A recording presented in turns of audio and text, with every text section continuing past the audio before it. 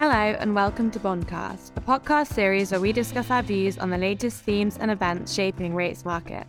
I'm Imogen Bakra, Head of UK Rate Strategy, and I'm joined today by our global market specialists, Giles Gale and Kevin Cummins. Okay, Imogen, so we're going to keep you talking by starting off with the UK today.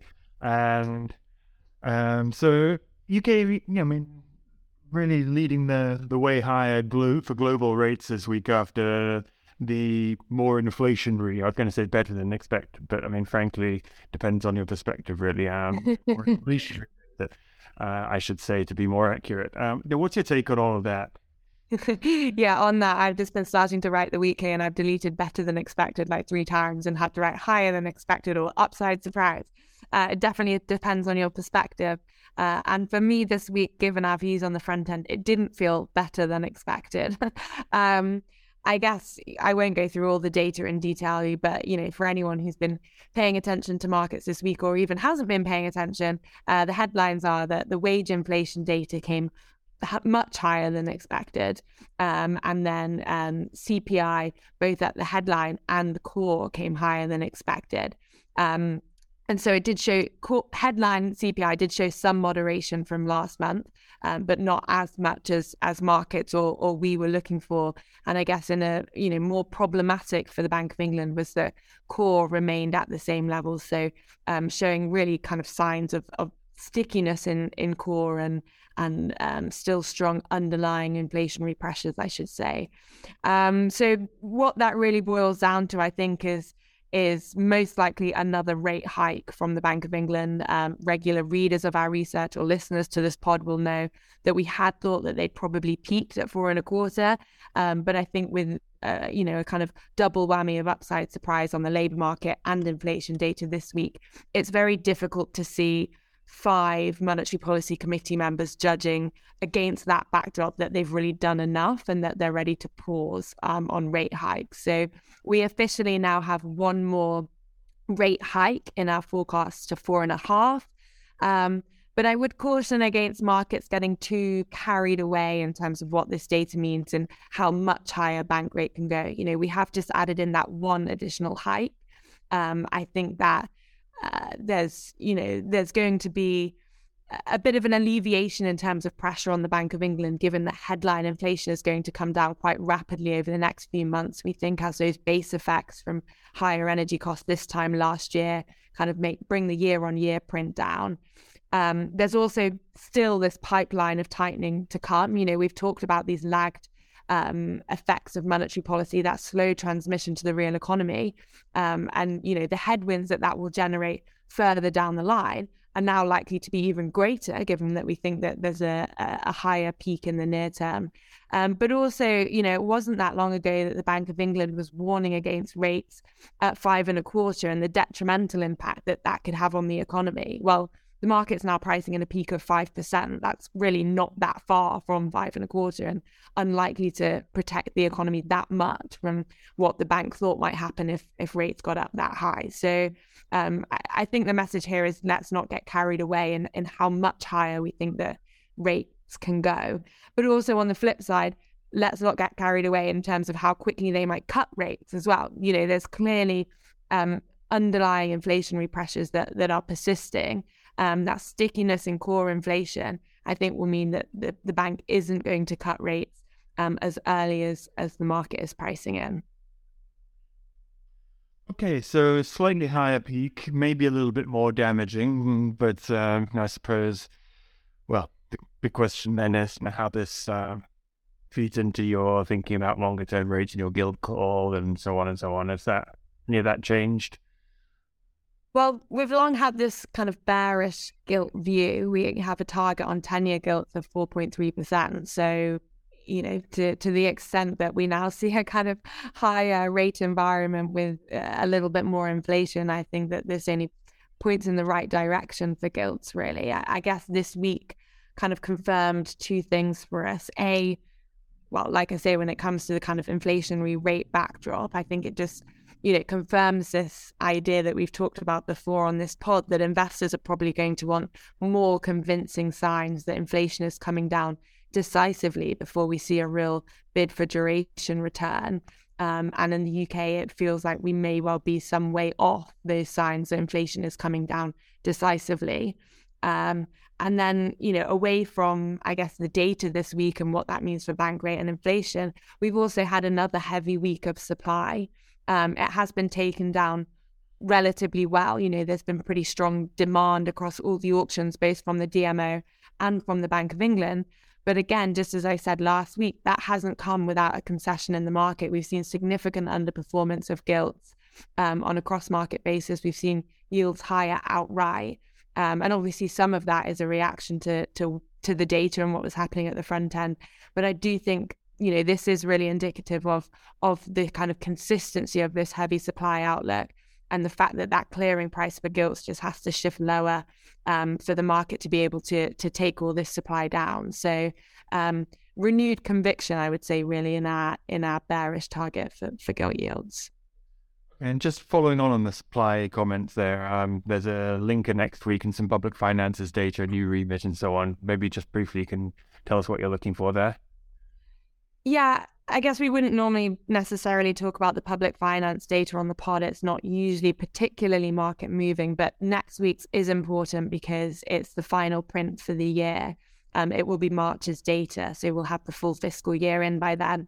And so that means it will be accompanied by an updated remit, just with kind of slight adjustments to take into account that last month of data, and any financing carry forwards for the DMO and the Treasury. Our sense is that the remit revisions are likely to be quite small, probably in the region of less than 5 billion. We think the risks on that are skewed to the upside, i.e. we think that it's going to imply more borrowing for this year, I should say. So not the risks on the 5 billion number are skewed to the upside, but the direction of risks for what it means for the remit are skewed to the upside. So more borrowing in this fiscal year rather than less. I think when it comes to the remit, that's probably going to be just going to be an addition to the bill financing number. So we get 5 billion or less than 5 billion in bills. If it's actually to the downside and they need to borrow less this year, by a similar token, I think that they take that off the large portion of the unallocated. So it seems like a bit of one-way risk for the curve heading into next week. Either it's more short-end bill supply or less unallocated, which tends, the market tends to assume, as because of, how it has been done over history, that will be ultimately less longs or less linkers. So a bit of one-way risk for the curve heading into that, but I think that the number or the revision is likely to be very small anyway. What it does mean, though, is that the linker probably comes on Wednesday rather than Tuesday as normal. I won't go into too much detail on the linker here, but I guess just to say that it will be the first sort of test of demand, let's say, of a slightly bigger duration event. The DMO have 9 billion that they want to get done, plus some of that unallocated portion via 3 linker syndications this year. And they won't want to look, I suppose, like they're being too cautious or too concerned about demand by making that initial syndication a very small size. That said, I think they also want to make sure that it goes quite well. So I don't think they'll be coming out gangbusters with a huge syndication or at really tight levels. They will want to attract demand and they will want this to be taken down by the market, but it will represent the kind of first test, I suppose, of what we continue to see as a very heavy supply outlook, both on the conventional and on the linker side. Anyway, that's enough on the UK. Let's switch over to the Fed then. We've got Kevin, chief US economist, joining us this week. So Kevin, let's start with the first question, I suppose. Markets seem very confident, as they are in other regions as well, that further rate rises are coming in the US. They've got another 25 basis point hike priced in May for the Fed with near certainty. Which is obviously at odds with our view that we don't think that they hike anymore, or in fact, we think that they've reached a peak.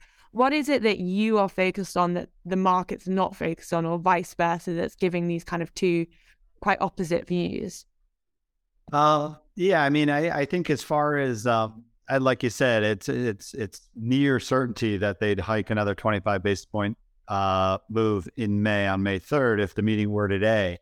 And it's just under 2 weeks from the meeting. So we'll see. I mean, there is a fair amount of information that we'll get ahead of now and then. I mean, the odds for May hike since the FOMC met on March 22nd have kind of oscillated between 40 to 90% odds of a hike. So at different points since the last meeting, those odds have moved around a bit. And I guess the two biggest factors were that you had some stability in markets in the wake of the banking crisis. And then the other thing is the data, have been on the weaker side, but they don't necessarily show an initial fallout where there was this massive collapse. The jobs report was still decent enough, even though the trend has moved lower, with the unemployment rate still hanging in around 3.5% or so. So, and then of course, last week we had the CPI and it was a touch softer than expected, but I guess not dramatically enough. If you look at Powell has thrown around the idea of looking at the 6-month annualized rate and the year-over-year changes, and those are still in and around 5% or so. So that's still, way above their target of 2%. But I think whether or not they go one more hike, we'll see. I mean, the pricing, presumably, if it were today, that they would go with another 25 basis point move. And I think the argument to go in that direction would be something like, well, they've kind of telegraphed this move for a while, and then they'll probably kind of set it up to signal that the hiking cycle is over. And, there's a lot of uncertainty, but there's from the perspective of they want to remain on hold for an extended period. So, I think it would be kind of have some dovish undertones within the messaging. And, we aren't going to get updated dot plot in May, but, there are plenty of opportunities for the Fed chair to communicate that the cycle is likely over and that they've gotten to a range where they feel that they're sufficiently restrictive on policy. That's a term that's been used in the statement, as well as a lot of Fed speak. So, whether it's in the statement itself, the current conditions, the forward guidance, or the Q&A, the Powell's, prepared remarks before Q&A, they'll have plenty of opportunity and scope to kind of, make it like a dovish hike if needed. But, I think with the amount of uncertainty out there, they really allowed themselves enough flexibility if they don't feel like they need to go again, that they may hold off and pause. And I think, from that perspective, the risks to the economy potentially outweigh the risks on the inflation side. Now, they're not going to necessarily come at it that way, necessarily make that a public statement, but I do think that they have to consider that the tightening in lending standards that we're seeing is going to exacerbate the growth side. It also has important implications and probably a disinflationary impulse on the inflation backdrop. So, there's enough of a live debate. We'll get the employment cost index later this month. We'll get kind of the alphabet soup of data. We'll have GDP, ECI, the ADP, the ISM. Those are all data that their officials are going to have in hand that they don't have today, in addition to just pricing immediately up to the meeting. Back at the March 22nd press conference, Powell was asked about a pause and whether or not they considered it. And he said it was something that they talked about, but that ultimately they decided on a 25 basis point hike, which had a very strong consensus. And then we got the minutes, last week. And it did suggest that several officials considered a pause as at the March meeting. So, it does seem like in the past when pricing is this high that the Fed doesn't want to underdeliver and goes through this. But if the data do start to show some, cracks and that Fed's senior loan officer opinion survey, which officials will also have, show much more pervasiveness in tightening the lending standards, it's not to say that what's priced in now and what people's expectations are based on a lot of uncertainty necessarily is followed through at the meeting. So I don't think it's as much of a slam dunk as 90% odds would typically suggest it would be. I think, there's a lot of information to kind of button up as we head into that meeting that, it's most likely the scenario right now, but I wouldn't put the odds at that currently that the market puts at about 90% or so. Okay. And what about the flip side of that equation then? You talked about this tightening in credit standards, the impact, the outweighing impact that further hikes might have on the economy versus on inflation, because the market seems pretty convinced that A, they're going to hike in May, but then B, also they're going to cut pretty quickly after that. How do you view the likelihood of those cuts, the timing? Would you be more in line with the market on that side of things, or would you push back against that a bit too? No, I think I'd probably I feel a little bit more sympathetic to the idea that they may have to cut rates sooner than our own forecast has. I mean, there's just so much uncertainty. It probably, from a broader perspective, just to be clear, we don't have the Fed cutting rates until the first quarter of next year. But I think in the wake of this credit crunch or inevitable credit crunch that we're seeing in the U.S. here, that the odds are that they cut potentially earlier than that. But there's just a lot of uncertainty because there's no real convincing evidence that we've seen just yet a strong fallout that we'd have to pull that timeline ahead significantly. But our own forecast has had a recession in it in the back half of this year. And if anything, this suggests that the timing maybe it could be a bit more severe a recession, and the timing could happen a little bit faster than what we assumed for a second half downturn. The data haven't rolled over yet. Jobless claims have started to pick up. We've seen confidence levels remaining at very low levels. I mean, if you look at, I did some work on this recently about boardroom confidence being so depressed. Typically, you see a pretty big pullback in CapEx. And, if access to credit is more restrictive, small businesses are going to be, more exposed.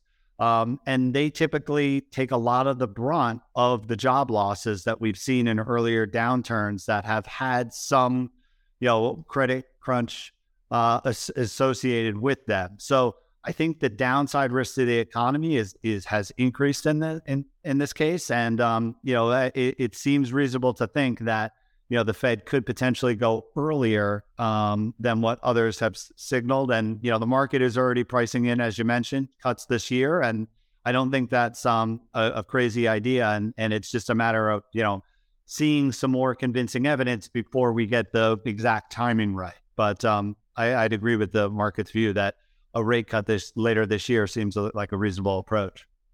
Okay. Lots to watch out for, it feels like, in the next couple of weeks and months then. Giles, let's switch over to Europe. I guess it was a bit of a quieter week in Europe this week, not a huge amount of data on the calendar. Like you said, it kind of felt like the UK was leading kind of fixed income a lot of the time this week.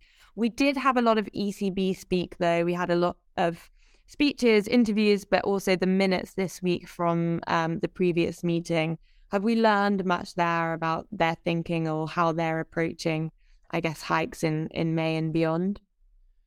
Yeah, you're right. It was quite a week. And the answer to your question is basically no, not really. The hawk versus dove lines are drawn in very, very familiar places. You've obviously got some pausers. You've got others who, I think would like to see rates heading up towards 3.75%, maybe 4%, maybe even higher. Who knows? Seems like there are even, some who seriously question the need, perhaps for a recession, just to be able to have any confidence in getting inflation down. And that's one of the things that really shone through from the minutes. I mean, I'll just draw out a couple of things from that. I mean, we had been highlighting that the staff forecast, for example, the conditioning assumptions on those seem to imply that actually, in order to have inflation on an acceptable trajectory for the governing council, that perhaps 3.3%, which was their assumption for 3-month Euribor, would actually be enough. And that would have been consistent with maybe a pause at 3.25%. maybe 3.5, but in that sort of region. And while we have a lot of sympathy with that, the trouble is that many in the council just don't seem to believe these forecasts. And so, there were some who were openly questioning the assumption, for example, of 4.6% core inflation on average over 2023, and talking about this as a sort of immaculate disinflation. That is a disinflation with very little actual cost in terms of actual output. So that goes back to what I was saying about this need perhaps for a recession. And there was also some discussion of asymmetric pass-through from energy into core inflation. So, just this idea that when energy is going up, people reset their prices accordingly, but then energy comes back down, and they continue because they've discovered they've got high power and so on and so on. Anyway, other stuff, there was lots on strengthening wages. And then I just drew out one other thing from the speeches this week. Isabel Schnabel put out a nice chart pack. I quite appreciate the fact that we now sometimes get speeches that don't actually have a long text. They just have a whole lot of pictures. Now, just looking through her slides, it was very clear, although there was no text, that the hawkish views sort of shone through. There was stuff on the slow retreat of the fiscal stance in Europe. There was lots on strong inflation momentum. There was stuff on strong wage gains, at least in terms of new deals and so on. Also quite a lot on the better financial condition via markets. So, we will see, of course, in a couple of weeks' time, what's happening in M3, so credit creation, what's happening in the bank lending survey. Those will all just be just before the ECB's next meeting. But the fact remains that actually, as far as what markets are providing, particularly in equity markets, credit is not especially tight, and certainly not more than it was at the last meeting. Okay. How do you put all that together then in your market views? We talked a lot last week about, well, I didn't want to remind people that I just said the same thing, that markets are pricing in too much from the Bank of England, but we also talked about them pricing in too much for the ECB and trade and market themes that you liked off the back of that. How does that leave you this week, I suppose, not just when it comes to ECB, but also, with regard to country spreads and outright duration and things like that? Yeah, I mean, again, it's not going to surprise anyone after a reasonably quiet week. We had a bit of a sell-off, but I mean, the fundamentals, from our perspective, haven't really changed, and so our key themes also haven't changed. So just to remind people, we're talking about fading this cheapness at the front end. So we do think that that the pricing for the ECB has overshot a little bit on the high side. We think that at the same time, what we ought to be looking for is a sort of a highish but a longish plateau for rates. So that means fading the front end inversion, so money market curve disinversion. Talked about that last week as well, of course. And that really, we think, should propagate out the curve, so steepeners along the curve, but it's really in that money market sector that we think you have the best risk reward. We're also still bearish, as we have been for months. Again, that's a little bit subordinate to the steepening view at the moment. That's where we think the risk reward is. And then on country spreads and asset swap spreads as well, we are looking for tightening really across everything. Great, nice and concise. Okay, let's wrap it up there then this week. Lots to be thinking about in the weeks ahead, but we will of course catch up on that at the same time next week. So thank you both for joining me, and thank you to our listeners. Just a reminder, if you liked today's episode, please don't forget to hit the like button and click subscribe so you can get the latest episodes as soon as they're available. Thanks, see you next week.